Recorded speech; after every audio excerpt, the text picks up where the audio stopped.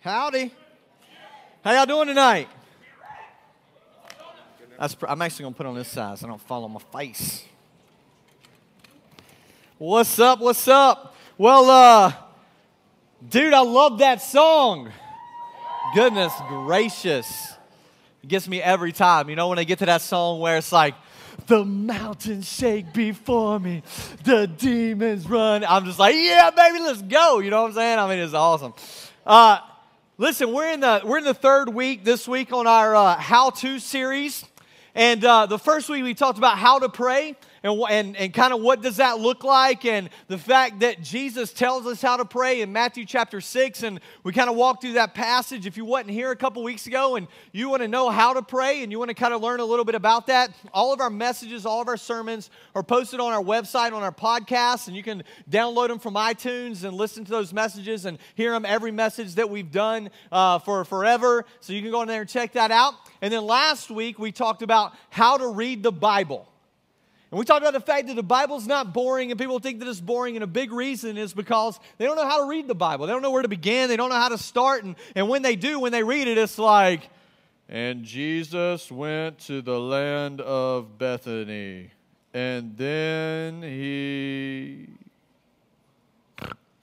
And that's how we read the Bible. And last week I showed you guys how I read the Bible and how, I use all of my senses and I use everything as I just pour into the Scriptures. And I tried to put myself in the place of the disciples in the story last week of the feeding of the 5,000 and kind of walk through this journey of what it must have been like for the disciples in that picture. And then we walked through Jesus and what it must have been like for Jesus and what it must have been like for Philip and Andrew who found the boy. And we talked about the boy, the little redheaded guy, his name was Grant. And we talked about him. And love you, bud. I love you. And so, we kind of went through this whole story, this whole journey, and looked at the Scriptures and kind of saw how that is. And tonight, I'm going to talk to you guys about how to study the Bible. Now, there's a sheet of paper on your chair, and hopefully you got a pen there as well that you can use for tonight to take some extra notes on this piece of paper. And I gave these out last week as well. This is a good thing to fold and have, stick in your Bible. Use this as a guide in order to study the Bible and learn how to get a little deeper. I'm not going to cover all the content that's on that paper because what's on that paper is kind of speaks for itself. I want to take it a little deeper tonight so that you can have a little extra tools. And so you'll need that piece of paper to make some notes about some of these extra things that you can use to study the Bible. Now, the first thing you need to know about studying the Bible is it's important that you get to the context of Scripture. Context is everything.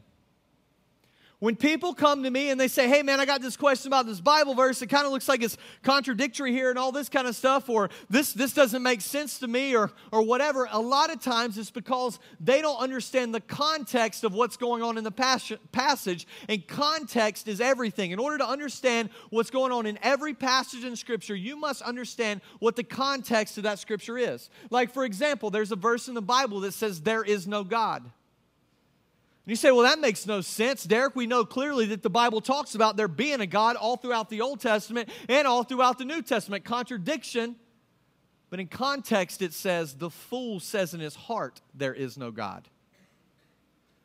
See, what happens is sometimes we take Scripture out of context because we don't read what's before it. We don't understand the passages and what surrounds it, and we also don't understand what's ahead of it. And you need to understand the Scripture, kind of the scope of what everything looks like in the Scripture in order to understand it in its totality. And that's why it's important for us to study the Bible. That's why it's important for us to get in God's Word so God can speak in our hearts, so God can change our lives by His Word, because this is what God has given us as His revelation to us, for us in our lives, not only for us to live our lives, but also to reveal who He is so that we can give glory and honor to His name. This is what He's given us. And tonight I want to peek into a passage in Matthew chapter 3. And before I get there, I really want to give you guys some tools of context to help you get to the context of things. Now, there are many tools of context. Tonight I want to focus on four of what I believe maybe are the most important ones of this. And to kind of put this whole thing in perspective for you to help you understand context, tomorrow, I'm getting on a plane tomorrow morning. I'm flying to Washington, D.C. I'm driving up 3 hours into the mountains because I'm doing a wedding, and they've put me in this really sweet, pimp, nasty, awesome cabin up in the mountains. And I wish my wife was going because they said it's got a heart-shaped jacuzzi in my room. You know what I'm saying? And I'm just gonna tell you right now, I'm putting some bubbles in that thing. You can call me girly, whatever. I'm getting in that hot tub, and I'm just going to be chilling up in there. I mean, and it's nice, and I can't wait, man. I can't wait for this weekend just to be relaxing up there and doing this wedding and being a part of it. And so tomorrow I get on a plane, and so I got a picture of a plane up here. Maybe. Oh, it's a little blurry, but I got a picture of a plane up here. I just want to write down a few things. What are some of the things, when you see a plane, what are some of the things you think of when you see a plane? Flying. All right, where are you flying to? Who's flying? Who's flying? Where are you flying to? Where? Oh, you're flying to Nicaragua. Yes, we're going on a missions trip next week to Nicaragua, or not next week, but in a few weeks. Sometime. What do you think? What do you think of flying? Where are we going? Canada. Welcome to Canada. It's the Maple Leaf State. Canada, oh, Canada, it's great. All right, and where are you? So we're going to Canada. Who's going to the beach? Anybody going to the beach? Oh yeah, dude, I'm going to the Caribbean, somewhere where it's hot. I'm laying on the beach. All right. What other things? Plane. We're going flying. What other things do you think of? Airplane food. Explosions. Airplane food. You must be going a long way away because you got to go a long way to get some airplane food. Who thinks of their dad when they think of flying? When they think of planes? Anybody think of their dad? Anybody travel? Dads travel? All this kind of stuff. All right, cool. When we think of flying, when we look at planes, we all think of different things. We all think of different stuff. For some of us, it's an exciting thing. For me, tomorrow is going to be exciting just to kind of get away, spread my wings, fly. You know, it's kind of cool when you take off. Who's never flown before? Oh, you're missing out. You're missing out, but you're going to in a couple weeks. Check out this. This is the same plane, and I want to put this picture in context. Let's put this picture in context.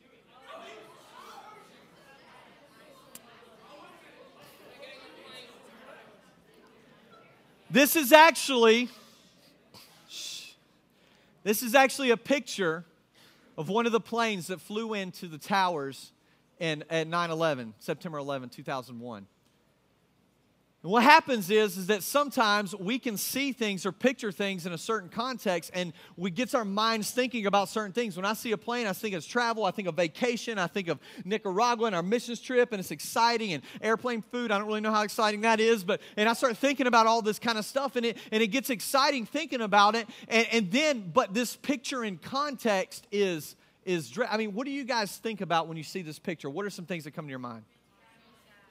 Tragic, terrorism, sadness. What else? Death. Fire. Right. Totally different experience when you put things into context. And here's the deal. This is what happens. When we come to God's Word and we begin to read in the Scripture, if we don't understand what's going on around it, if we don't see the big picture, then it's very difficult for us to truly understand what's going on in the Scriptures. And I want to challenge you guys because I think the very first thing we want to talk about in here is understand what's going on around the passage. Understand what's going on around the passage. The first point I want to make about finding context is understand what's going on around it. What I do is when I'm reading through Scripture, I normally start at the beginning of a book and I read through it. Some of you guys, man, you may read the Bible like this. You're like, all right, let me see what God's going to say to me today. And then the next day you're like, let me see what God's going to say to me today. And it's really hard to get to the context of Scripture when you're doing that. In fact, I would deter you from doing that. When you start somewhere and you begin the journey and you begin to read through it, it's easier for you to understand it in the context. And if I'm really going to study a passage in Matthew chapter 3 today, I'm going to read what's going on in Matthew chapter 2 and what's going on in Matthew chapter 4. I want to understand what's going on in the whole book of Matthew. What is the message of Matthew? I want to know what the whole entire thing is. And when I do a little study, in fact, you can write this word down on your piece of paper there, commentary. And you can go online, you can go to Google and type in commentary of Matthew. And it'll tell you about the author. It'll tell you about all the background information, all this kind of stuff. And the second thing to find in context is getting to the background information. Understanding what's going on in the background. And so I know that the theme of Matthew is that it's about Jesus being the King of the Jews. And so Matthew's gospel is written to target the Jewish people of that day. It's meant to share Christ with them. See, the interesting thing is Matthew is the first of the Gospels, but Matthew is not the first gospel that was written. And so when you get to studying it, you understand that the Bible's not necessarily always in chronological order. Mark was probably, most likely, scholars believe, the first gospel that was written. So why do you think they put Matthew first? Because Matthew was written to the Jews. And the reason that's important is because the Old Testament is building up, giving us all these prophecies, talking about this one who's to come. And then Matthew starts out on page 1, Matthew chapter 1, telling us the genealogy of Jesus Christ. Telling us where Jesus came from, because the Old Testament told us that Jesus, the Messiah, the one who is to come, will be from the line of David, would be from the seed of David, and that he would be born in the town of Bethlehem. And when you start reading through the end of Matthew chapter 1 and through Matthew chapter 2, you see the story of the birth of Jesus. And in those stories, you see like 8 prophecies fulfilled in the first 2 chapters of the book of Matthew. And we see that he's targeting this audience. He's showing them that, hey, listen, you remember in Isaiah chapter 7, verse 14, when it says that, and then there will be one that will be born called Emmanuel, which means God with us. There will be one that will be born of a virgin. That's Jesus. That's the one we're talking about right here. You remember when he said he was going to come through the line of David? Here's the genealogy, so you can see that he came through the line of David. And he goes through and he shows us all of these prophecies that were fulfilled in Jesus. And so I want to get to the background. I want to understand what's going on. And then I want to study a little bit about the author so I can really get to the context of it. And I know that Matthew was a what? A what? He was a disciple. What else was he? A tax collector, right? So Matthew was a disciple. He was also a tax collector, and Jesus comes, and he's a tax collector, and Jesus asked him to come and follow him, and Matthew left his job as a tax collector, probably ostracized in society, and you can do a little study on what a tax collector is to kind of see the background of Matthew, and you see Matthew following Jesus, and he goes through the whole journey, and so you realize when you're reading this, when Matthew gets to the end of the book, and he's talking about Jesus' death, burial, and resurrection, I mean, he's talking about a very personal experience, an eyewitness experience of what he has experienced in his life. And you get the context. You can read it, and if you really just pay attention, you can feel the emotion in the text. I mean, this is Jesus, his beloved brother, the one who he served. He was there last week when we were reading about the feeding of the 5,000. He was there. He saw it all happen. And so he's writing this from a personal standpoint. And it's important for us to understand the context and everything that's going on around it, because here's the deal, and this is important, listen to this, because the whole entire Bible is pointing us to Jesus. And I'll tell you, when I read the scriptures, I'm like, hey, listen, how is this pointing me to Christ? Even when you read the first 5 books of the Old Testament, even when you read in creation, read Genesis. I mean, you start reading through Genesis, you get to Genesis chapter 3, and they're already giving us prophecies about Jesus. Genesis chapter 3, verses 15, we're already seeing prophecies about Jesus, the one who is to come, the one who is to save this world because of our sin, the one who is to undo what Adam and Eve did in the garden by sin. To take this stuff away is context. Another thing, if you want to understand context, is understanding the languages. Now, the Old Testament was written in Hebrew, and the New Testament mostly was written in Greek, and there's a couple books that were written in Aramaic, but it's important to understand the languages. And you say, well, listen, Derek, man, I don't know Greek, I don't know Hebrew, I don't know this kind of stuff. I want to give you guys a study tool so sometimes you can get to the background of the text. Because sometimes you can read a text and you're like, you know what, man, that's kind of confusing to me. And I'll give you a perfect example. One of the students in the youth group in here sent me a Facebook message several weeks back. I won't tell you who it is. They're here tonight, and they're awesome. And but this is what happened. I made a comment on the night we were talking about truth.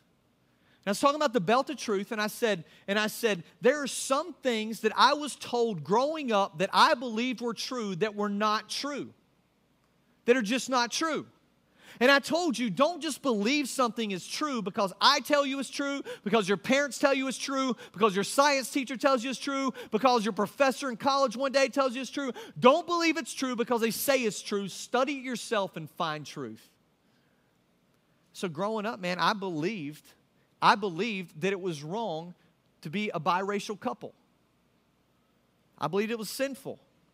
Now, I wasn't a Christian until I was 17 years old, but I just grew up in a redneck culture of, a bunch of Southern people who just, frankly, were just racist. And it wasn't until I got to college and I really started studying God's Word and getting back to the context of things and understanding, dude, the Bible says nothing about that. And I made that comment, and somebody sent me a Facebook message a couple of days later and said, hey, I was talking to one of my friends about you saying that, and they said, oh, your youth pastor is wrong.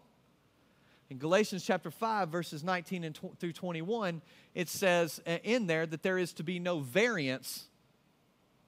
And those where there is variance, those people will not enter the kingdom of heaven. I'm like, that doesn't mean anything because there's no variance. What happens is he read the word variance and he said, variance, that means there can't be any difference. And if there can't be any difference, then that means that if you're black and you're white, you can't marry each other. Or if you're Hispanic and white, you can't marry each other. Or if you're black and you're Hispanic, you can't marry each other because there's variance there. That would be taking the scripture out of context, and I'm going to show you why. I've got here's a website for you to write down, blueletterbible.com. Blueletterbible.com. And Galatians 5, 19 through 21, we got here. You click on go to the verse.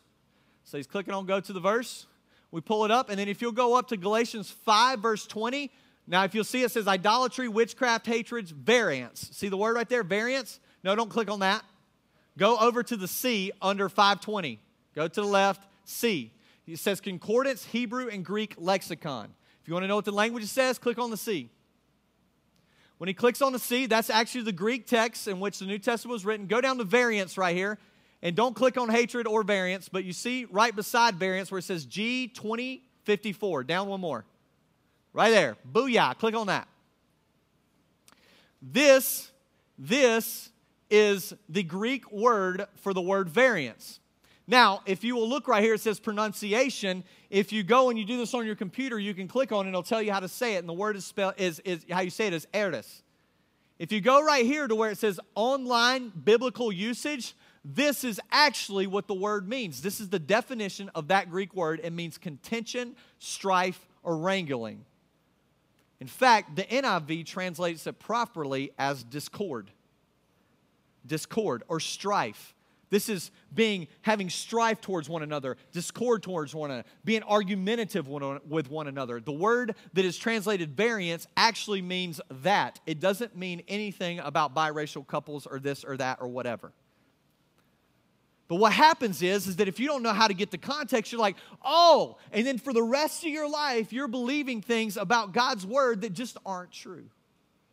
And so this is a tool you can use. I hope you write this down, blueletterbible.com. If somebody gives you a question about something and you want to look at the original language, this is the original language. They have manuscripts and copies of manuscripts that they go back to from the Greek language in which the New Testament was written, and you can see what the actual words were and what they really meant in their original language. It's pretty cool, huh? So that's languages. That's the third part.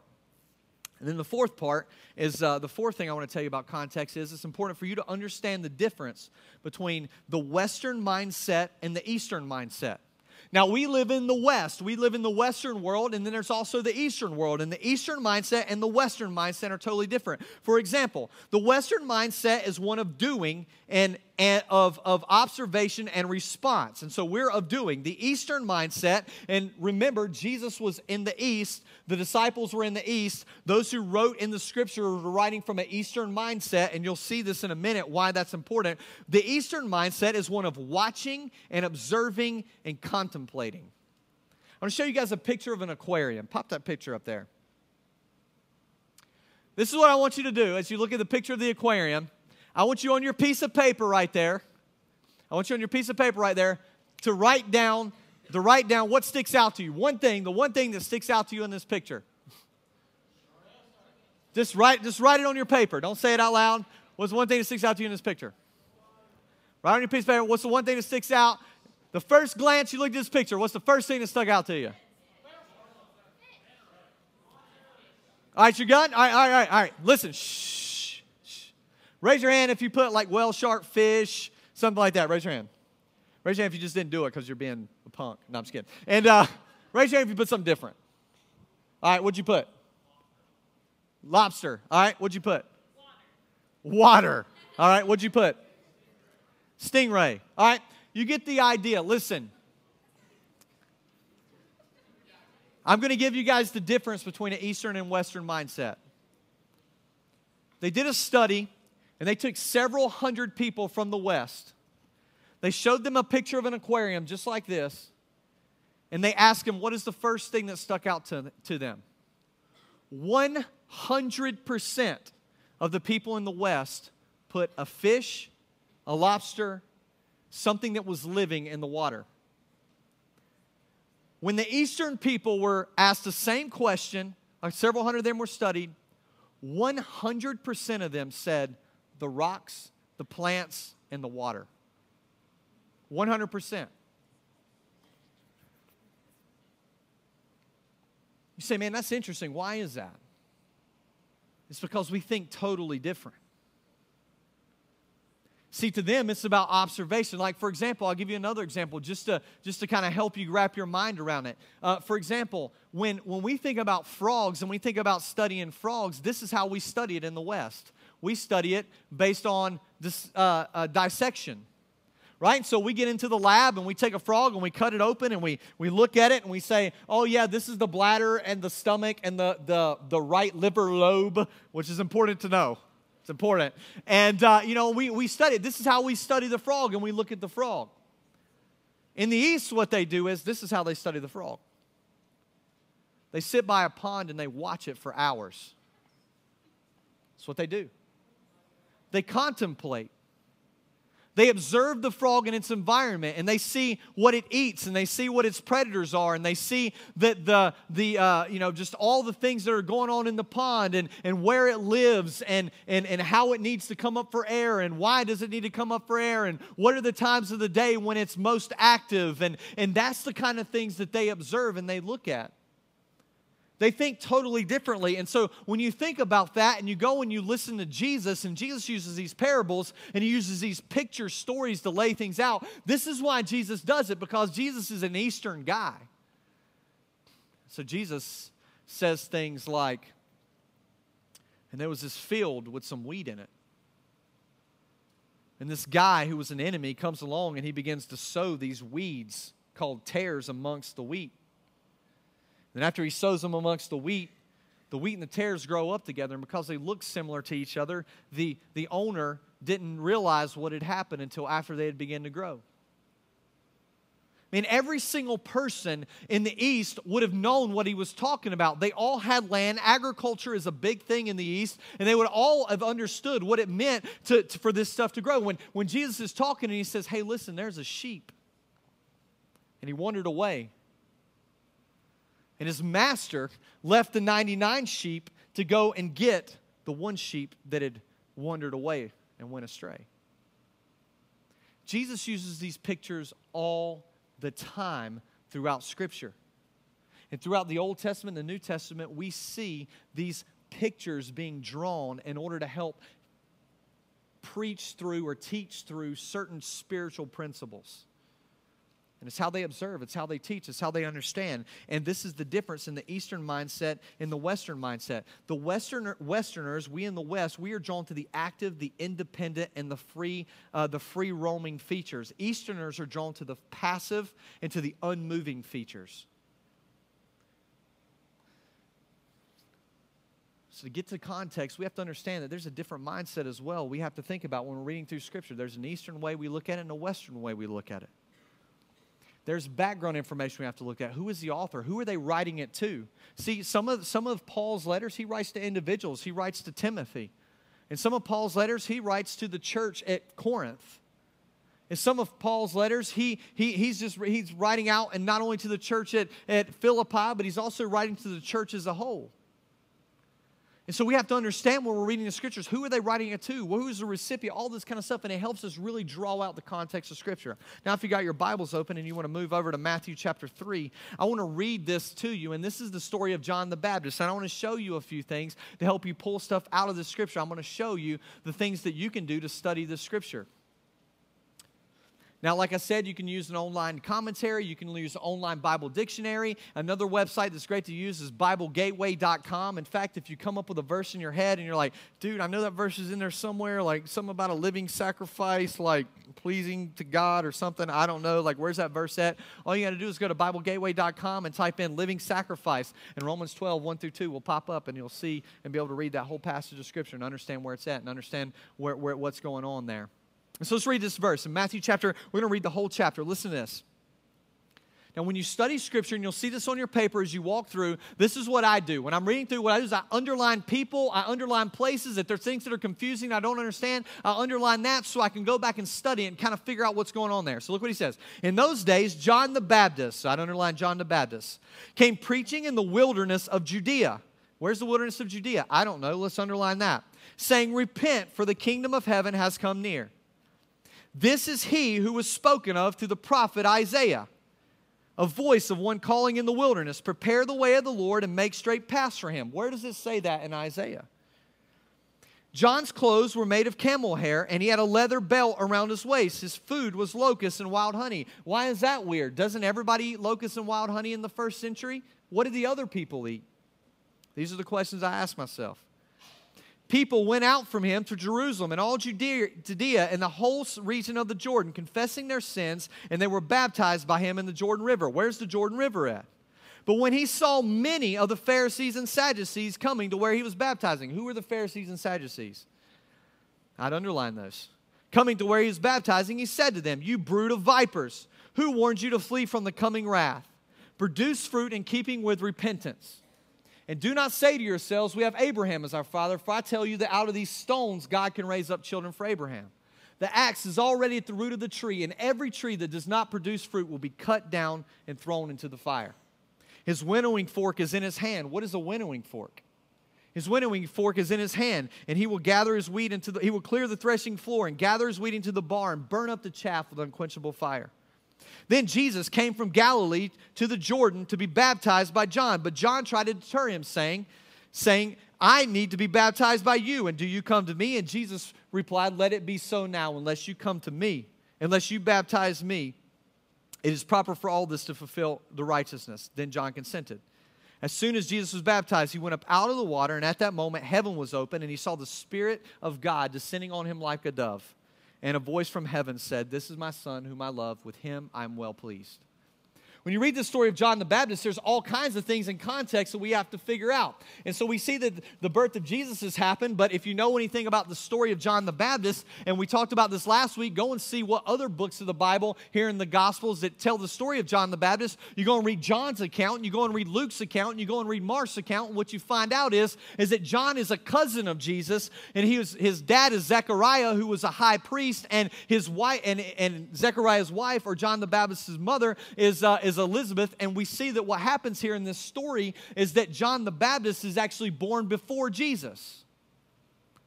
Now we see the birth of Jesus before him here, but we see that John the Baptist comes and he's preparing the way for Jesus. And so when you read through here and you start back and you go back, it says, in those days John the Baptist came preaching in the wilderness of Judea. Well, where's the wilderness of Judea? So let's talk about it. Let's go back to our map from last week, and we've got the Mediterranean Sea. And then we've got, what is this? Dead Sea. That's great. What is this right here? Jordan River. Boom. Booyah. What is this right here?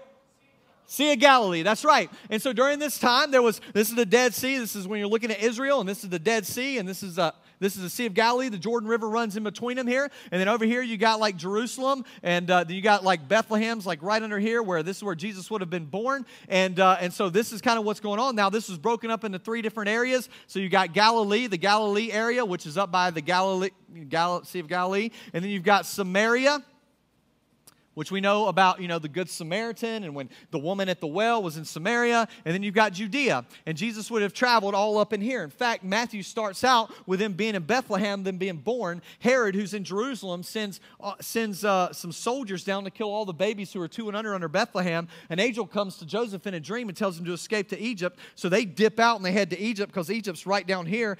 let me just go ahead and draw Egypt right here. This is the waters that come out. And so Egypt's down here, and so they escape and go to Egypt, and then after Herod dies, they come back up, but he says, hey, don't go to Jerusalem because that's where Herod's brother is now. And so going up here to Nazareth and hang out by Nazareth, which is up by the Sea of Galilee. The Sea of Galilee is where Jesus called all of his disciples, all this kind of stuff. So this is important for you to understand and see the map. And so when you go back to this story and you read, he says, in those days, John the Baptist came preaching in the wilderness of Judea. Where are they at?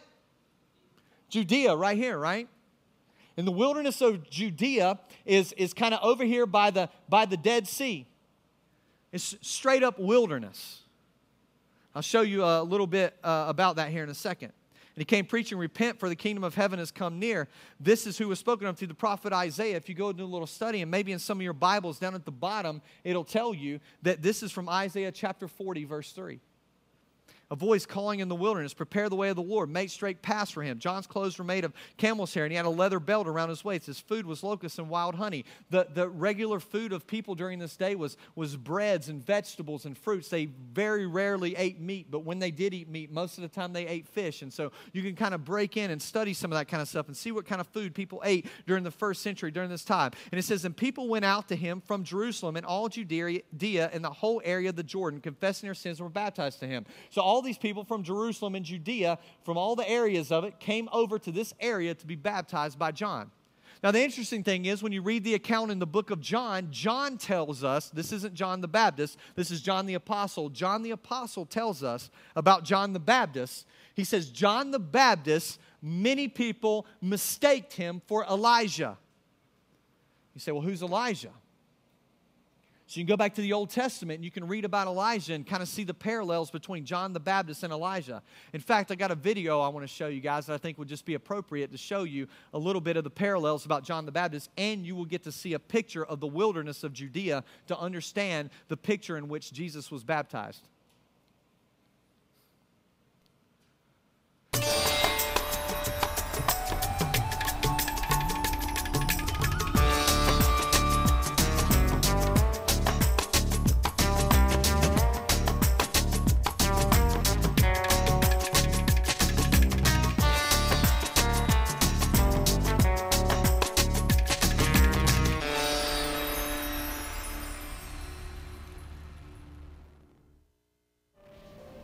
To a Jew, Elijah is the ultimate in passion.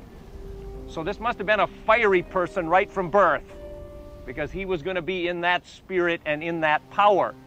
Have you ever thought about where John baptized?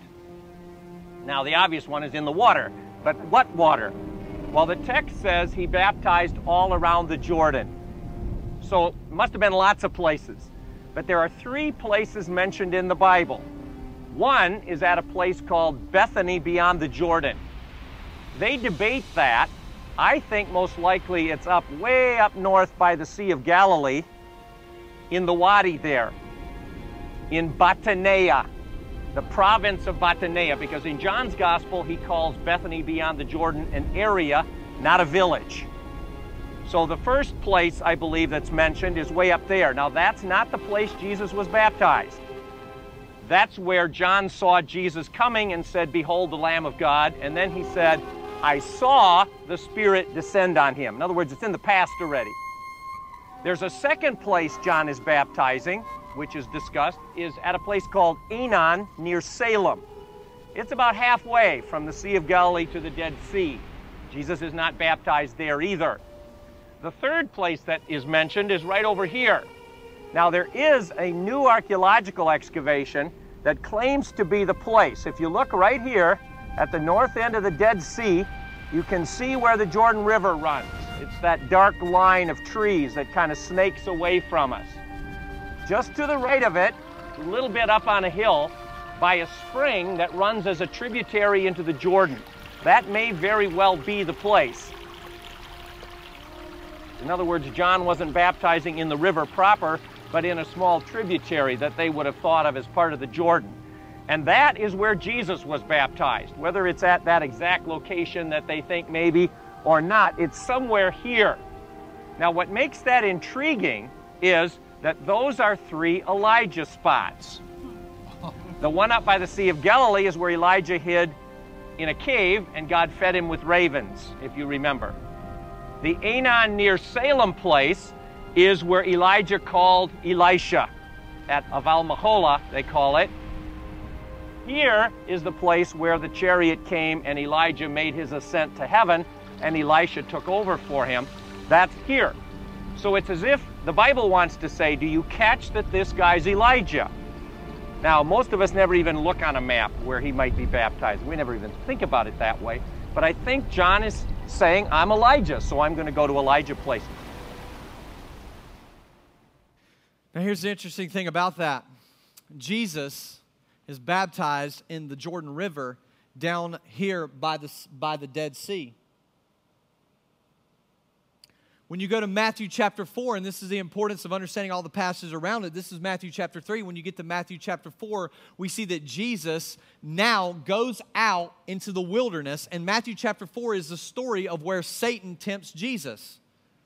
And the Bible says that Jesus fasted 40 days and 40 nights, and after he had fasted 40 days and 40 nights, the tempter came to him, and he began to tempt him. And he said, if you are the Son of God, then tell these stones to become bread. And Jesus answered, for it is written, man does not live on bread alone, but on every word that comes from the mouth of God. And Satan takes him up to the highest point of the temple, and he says, if you are the Son of God, throw yourselves down. For it is written, he will command his angels concerning you, and they will lift you up in your hands so that you will not strike your foot against a stone. And Jesus says, but it is also written, do not put your Lord your God to the test. And then the Bible says in Matthew chapter 4 that he takes him up to this high mountain, and he shows him all the kingdoms of the world and their splendor, and says, if you bow down and worship me, all this I will give you. And Jesus says, for it is written, worship the Lord your God alone. Where does that take place? That takes place right after the baptism. Jesus goes down in the wilderness of Judea over by the Dead Sea. And this is, you saw the terrain. It's just desert. It's just rock and desert. And this is where Jesus was tempted by Satan right after his baptism. And so as you read through the scriptures here, you see this picture unfolding of all the people that are happening. And he mentions the Pharisees and the Sadducees that come to him. The Pharisees, if you do a little study on them, they are actually the ones who the modern day Judaism extends from. The Sadducees, we see no record of the Sadducees. We have no writings of the Sadducees after pretty much at all. But we see no record of the Sadducees after AD 70 at the destruction of the temple of Jerusalem. And so the Pharisees and Sadducees, they made up this group called the Sanhedrin. 71 were chosen from the Pharisees and the Sadducees to make up the Sanhedrin. The Sanhedrin was this supreme court of sorts that would judge law and judge all this kind of stuff. And the Sanhedrin is mentioned all throughout the New Testament. The Sanhedrin, the disciples are brought before the Sanhedrin. Many times Peter and John are brought before the Sanhedrin and beaten and told never to speak in Jesus' name again, and so on and so on. We see the Sanhedrin playing an important role. But the Sadducees and Pharisees believe two different things. The Pharisees believed the scriptures of the Old Testament, not only the Mosaic law or the law of Moses, the first 5 books of the Old Testament, but also the oral law and the prophets. And they believe some of the interpretations of it and that kind of stuff. They believe in the resurrection of the dead. And you see this later on because Jesus pins the Pharisees against the Sadducees one time when he's talking about the resurrection of the dead. They're both coming together to attack Jesus. Jesus starts talking about the resurrection of the dead. The Pharisees go, yeah, right on, brother. And the Sadducees go, no, that's not true. And they start arguing with each other, and Jesus just kind of sneaks on out. Jesus was pretty smooth. And the Pharisees and Sadducees were different in that way. The Sadducees were much more political and all this kind of stuff. And you say, man, like how do you get this stuff? Well, man, you're reading your Bible and you come to something and you don't understand it. Dude, Google it. Go to Bible commentary and look it up. Check it out. See what's going on. Understand what's going on in the context of Scripture, because when you do that, the Scriptures really come alive to you. If you want to know how to study God's Word, listen, this is what I'm telling you right now, dude. They would tell you this in a seminary class studying to be a pastor.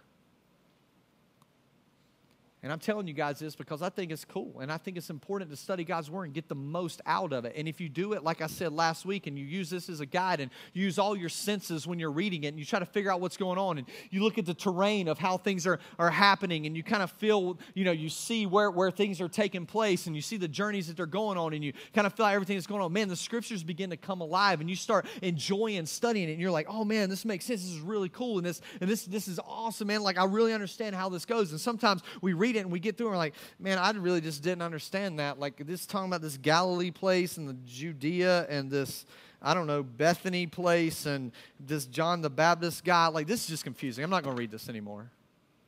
And we quit. Here's my challenge to you. My challenge to you is to get into God's Word and to study God's Word. Hebrews 4:12 tells us is living an active, sharpening a two-edged sword. We talked about it a couple weeks ago when This Is War series on the armor of God. I mean, this is the sword of the Spirit. Remember, we had the guys come in from medieval times, and they're doing all the fighting and all this kind of stuff, and I pulled out a little pocket knife, and I said, this is how most of us go to battle. And some of you guys are dealing with things in your life that you're never going to get victory over until you get into the Word of God. Until you understand God's formula for helping you through that in your life. So I want to challenge you guys, man. Get in God's Word. Study God's Word. Know God's Word. Have a hunger for God's Word. Man, I have a hunger for God's Word. I want to know it. I want to memorize it. I want to hide it in my heart that I might not sin against God, as David tells us in the Scriptures in Psalm 119. He says, God, I've hidden your Word in my heart that I might not sin against you. God, I want to know your Word. I want to meditate on your precepts. I want to meditate on the law of the Lord. I want to know everything that I can to know about the Word, because the more I know about the Word here, the more I'm going to know about God, because this is God's revelation to us about who He is. And if you want to know God, this is where it starts.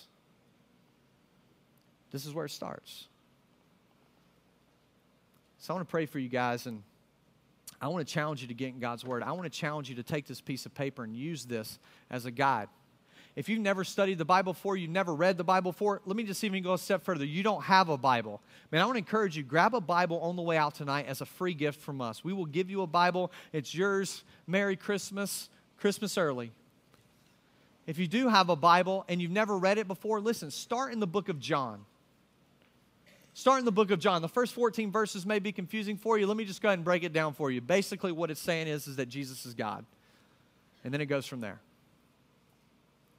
And read it and study it and begin to read the book of John. If you've read the book of John, or maybe you're here and you've read through the Bible before. You've read it all, and and you're reading through it again and that kind of stuff, and that's awesome. That's great. But keep reading through it, and maybe this time don't just read it for bulk, but go in there and read it for try to learn something from it and figure out how you can apply it to your life and really dig deep in there. And for some of you, going and sitting down and reading like 2 or 3 chapters just ain't going to happen. Let's just be honest. How about going and sitting down and reading like a little section and just say, God, speak to me in this section. It's important to get the context, because this is what we do. A lot of times we read a verse of Scripture, and we do this sometimes even in small group settings and stuff like this, and we say, what does that mean to you? And that can be deceiving, because the text means something. And so I say, well, I think it means this. And you say, well, I think it means this. And you say, well, I think it means this. And you say, well, I think it means this. Oh, look at that. Isn't God cool? He just showed us all different things through His Word. Listen, God can do that. And sometimes God speaks to us in different areas of our life through one verse of Scripture. But here's the reality. When this Scripture was penned down and written down, there's a context behind it, and there's an understanding about it, and there's a truth to it. And you need to learn how to study it in order to get to that truth so that you can change your life. I want to encourage you guys and challenge you with that. Let's pray. Father, I thank you, Lord, for tonight. God, I pray, Lord, that you would raise up students in this room that would be hungry for your word, that they would learn how to get to the context, that they would learn how to study, that they would see the importance of studying your word and see the importance of getting back to just the context of everything that's going on. God, I know there may be some students that are in here tonight, Lord, and this is their first time here, or maybe this is their first time in a church ever. Maybe it's the first time they've ever even heard any of this kind of stuff before, and maybe it's confusing to them or whatever. But God, I just pray that tonight you would just help them feel at home here and that they would enjoy their time here. God, I pray that you would just speak in their hearts. because we know that your word is truth. God, I just pray that you would be with us tonight, be with the band as we close out with a worship song, and we kind of go into some fun stuff afterwards tonight. Keep us all safe, guide us and lead us in our lives. God, as we step out of this week in this summer, and Lord, we know all the traps that summer has laid out before us, and even as we step out of the story of John the Baptist into Matthew chapter 4 and see the enemy stepping in and tempting Jesus, God, we know that the enemy will step in and tempt us the moment we walk out of this building tonight. God, I just ask, Lord, that you put your protection around us, God, that we would put on our armor of God and we would be prepared for battle and know what you have in store for us. God, move in our hearts, change us by the power of your love. In Jesus' name we pray, amen.